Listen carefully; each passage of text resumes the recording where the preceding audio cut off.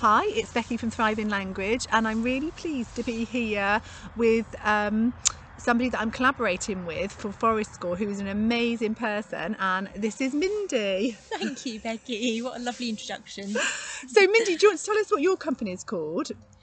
Yes, so people might know me as Badgerwood Adventures, which I have been for a number of years.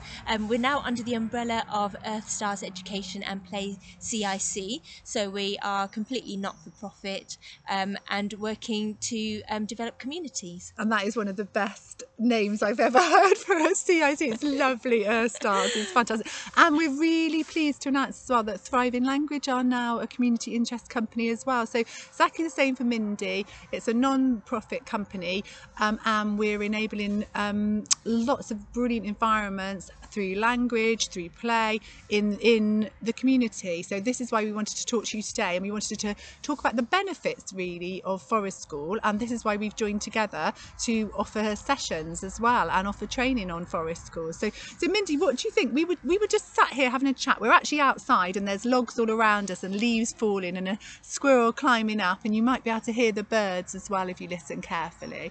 And we were just talking about quite often in winter, people say it's a bit cold and miserable, and that terminology around that is Yes, we have a very negative way of talking about the weather in this country, and if it's raining or if it's windy, people immediately want to label that as being horrible or miserable.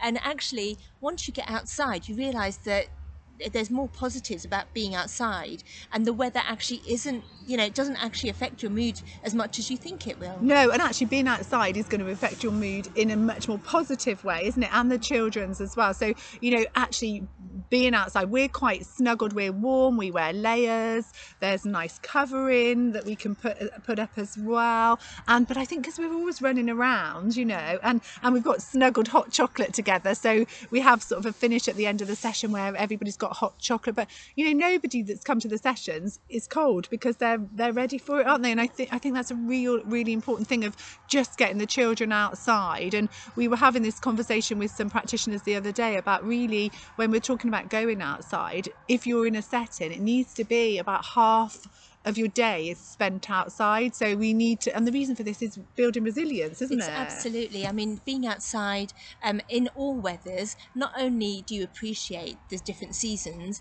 but you realise that actually you're okay, and children realise that they're okay being outside. Even if it is cold, they can get, they can deal with it. We, a lot of the planning that we do in the winter months is around, being on the move, being very physical, and children actually stay pretty warm when they're involved in these activities. So it's actually really important that they have that experience, they know that they're going to be okay, and that's how they're building resilience. And if you think of all the children in Denmark and Sweden, so where they're going out in every single, Scotland as well, closer to home, they're going out in every single weather. Now, our terminology around that of it's raining, it's like, it's raining, let's go out, not it's raining, we can't go out, I think is really important, because those, we're looking at sort of boosting endorphins, aren't we? We're looking at children really being engaged in their own environment, and it's so important that they care for those environments in every single season, isn't it? It is, definitely. And when we have that enthusiasm around the different types of weather, the children pick up on that, and they develop that sense of excitement and adventure of being outside in all weathers. Yeah, which is fantastic. What are some of the main benefits for Forest School, Mindy? Because we've got, like we say, we've got our Forest School sessions, which we run our Forest School sessions in collaboration with the University of Gloucestershire, which we're really fortunate to have a lovely on-site venue at Oxtalls campus.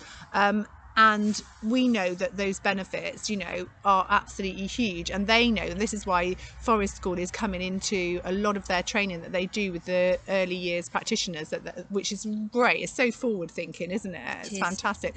So our sessions run on a Thursday at Oxtalls campus, and they are 2 hours from 10 till 12, and we are here because every weather, it's really important for us to be here. So what do you think are those benefits if children come along? So children can come along with families, can't they? Yeah. And they can come along with practitioners, with the professional childminders. You know, it's really important for all children to be able to access. And I think because me and Mindy run community interest companies, we want everybody to access these. So we're making sure that they are at affordable cost as well. So you can contact us on rebecca@thrivinglanguage.co.uk and ask about prices, or you can head straight to our shop and book on a session where it becomes quite clear how much they are.